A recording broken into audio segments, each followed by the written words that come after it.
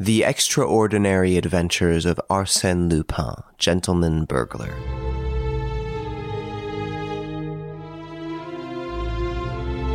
The Seven of Hearts. I am frequently asked this question. How did you make the acquaintance of Arsène Lupin? My connection with Arsène Lupin was well known. The details that I gather concerning that mysterious man, the irrefutable facts that I present, the new evidence that I produce, the interpretation that I place on certain acts of which the public has seen only the exterior manifestations without being able to discover the secret reasons or the invisible mechanism, all establish, if not an intimacy, at least amicable relations and regular confidences. But how did I make his acquaintance? Why was I selected to be his historiographer? Why I, and not someone else? The answer is simple. Chance alone presided over my choice. My merit was not considered. It was chance that put me in his way. It was by chance that I was participant in one of his strangest and most mysterious adventures, and by chance that I was an actor in a drama of which he was the marvelous stage director, an obscure and intricate drama, bristling with such thrilling events that I feel a certain embarrassment in undertaking to describe it. The first act takes place during that memorable night of the 22nd of June, of which so much has already been said. And for my part, I attribute the anomalous conduct of which I was guilty on that occasion to the unusual frame of mind in which I found myself on my return home. I had dined with some friends at the Cascade restaurant, and the entire evening, whilst we smoked and the orchestra played melancholy waltzes, we talked only of crimes and thefts, and dark and frightful intrigues. That is always a poor overture to a night's sleep. The Saint-Martins went away in an automobile. Jean Daspry, that delightful, heedless Daspry who 6 months later was killed in such a tragic manner on the frontier of Morocco, John Daspry and I returned on foot through the dark, warm night. When we arrived in front of the little house in which I had lived for a year at Neuilly on the Boulevard Maillot, he said to me, "Are you afraid?" What an idea! But this house is so isolated, no neighbors, vacant lots. Really, I am not a coward, and yet, well, you are very cheering, I must say. Oh, I say that as I would say anything else. The Saint-Martins have impressed me with their stories of brigands and thieves. We shook hands and said good night. I took out my key and opened the door. Well, that is good, I murmured. Antoine has forgotten to light a candle. Then I recalled the fact that Antoine was away. I had given him a short leave of absence.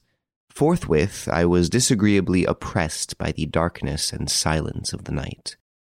I ascended the stairs on tiptoe and reached my room as quickly as possible.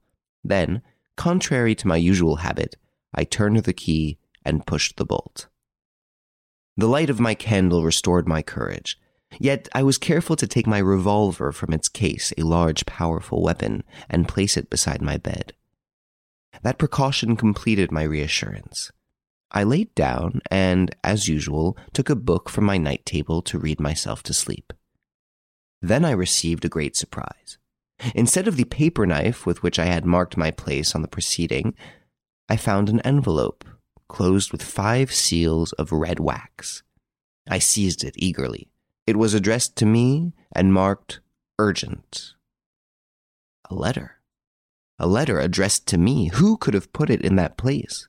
Nervously, I tore open the envelope and read, "From the moment you open this letter, whatever happens, whatever you may hear, do not move, do not utter one cry. Otherwise, you are doomed." I am not a coward, and quite as well as another, I can face real danger or smile at the visionary perils of imagination. But let me repeat, I was in an anomalous condition of mind, with my nerves set on edge by the events of the evening. Besides, was there not, in my present situation, something startling and mysterious, calculated to disturb the most courageous spirit? My feverish fingers clutched the sheet of paper, and I read and reread those threatening words. Do not move. Do not utter one cry. Otherwise, you are doomed. Nonsense, I thought. It is a joke, the work of some cheerful idiot. I was about to laugh, a good, loud laugh.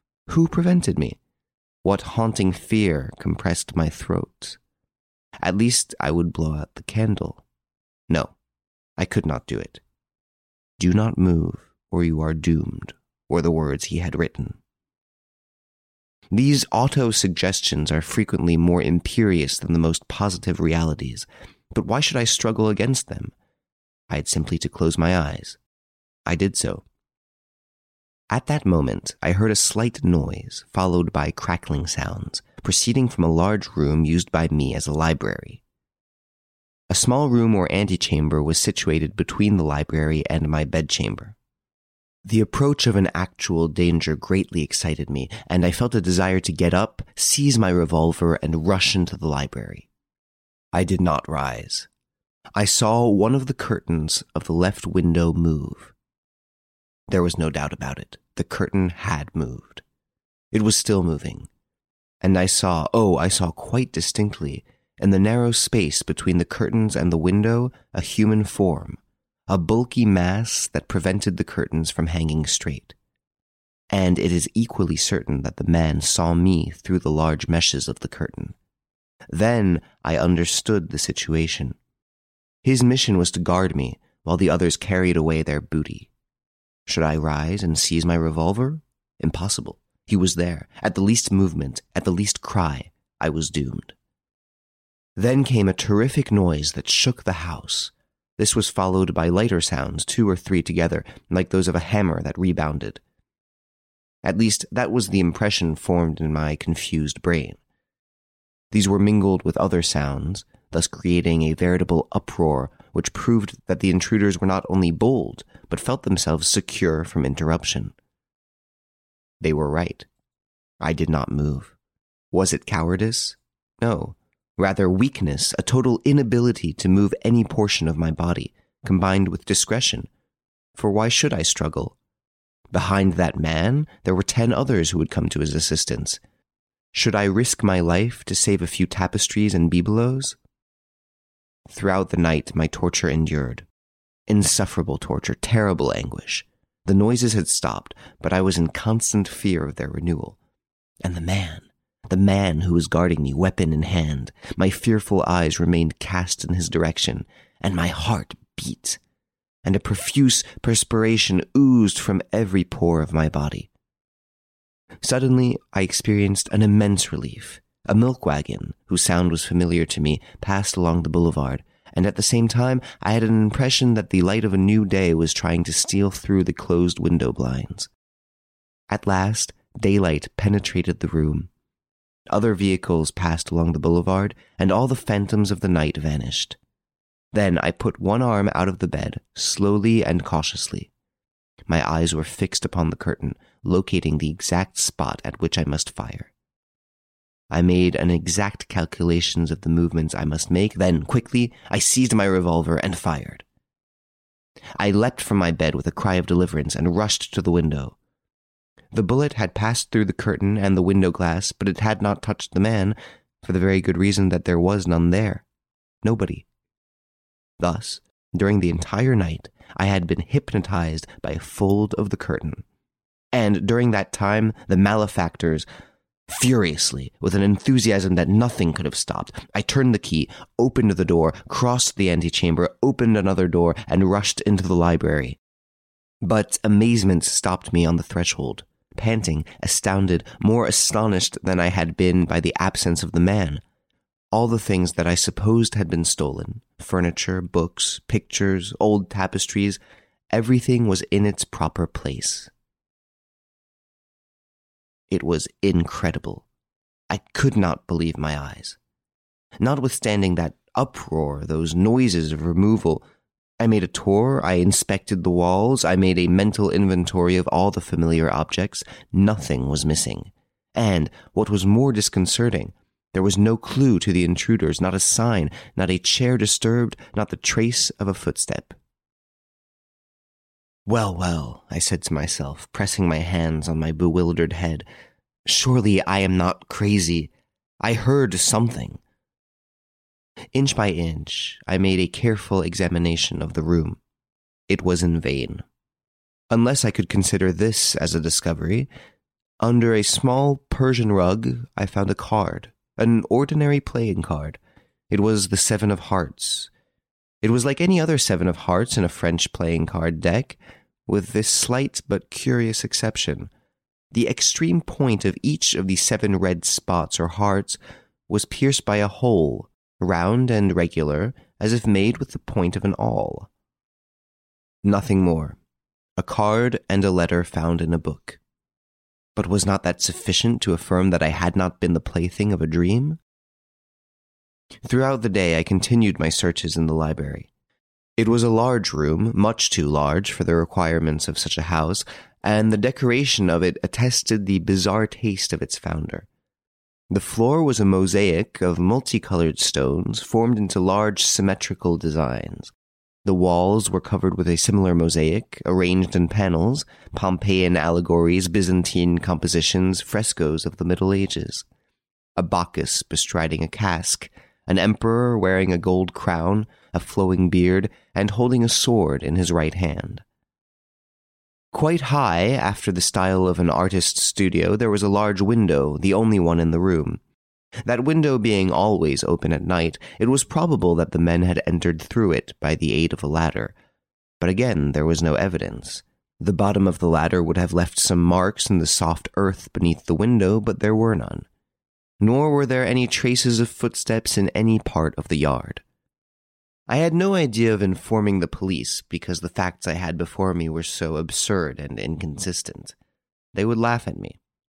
However, as I was then a reporter on the staff of the Gil Blas, I wrote a lengthy account of my adventure, and it was published in the paper on the 2nd day thereafter. The article attracted some attention, but no one took it seriously. They regarded it as a work of fiction rather than a story of real life. The Saint-Martins rallied me, but Daspry, who took an interest in such matters, came to see me, made a study of the affair, but reached no conclusion. A few mornings later, the doorbell rang, and Antoine came to inform me that a gentleman desired to see me. He would not give his name.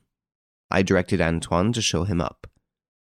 He was a man of about 40 years of age, with a very dark complexion, lively features, and whose correct dress, slightly frayed, proclaimed a taste that contrasted strangely with his rather vulgar manners. Without any preamble, he said to me, in a rough voice that confirmed my suspicion as to his social position, "Monsieur, whilst in a café, I picked up a copy of the Gil Blas and read your article. It interested me very much." "Thank you." "And here I am." "Ah?" "Yes, to talk to you. Are all the facts related by you quite correct?" "Absolutely so." "Well, in that case, I can perhaps give you some information." "Very well. Proceed." "No, not yet. First, I must make sure that the facts are exactly as you have related them." "I have given you my word. What further proof do you want?" "I must remain alone in this room."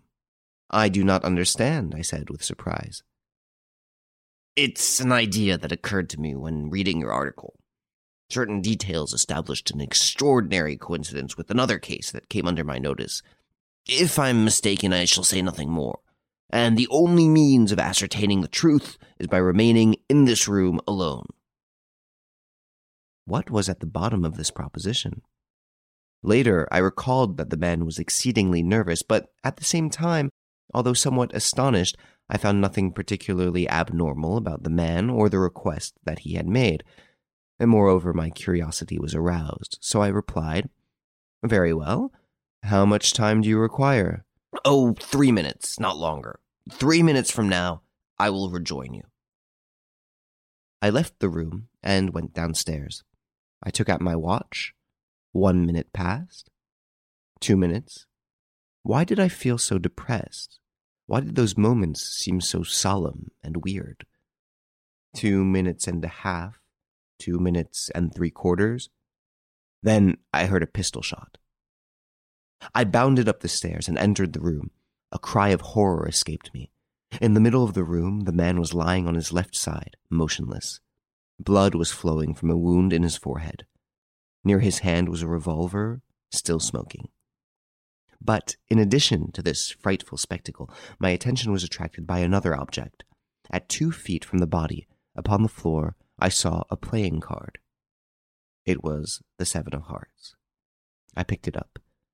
The lower extremity of each of the 7 spots was pierced with a small, round hole.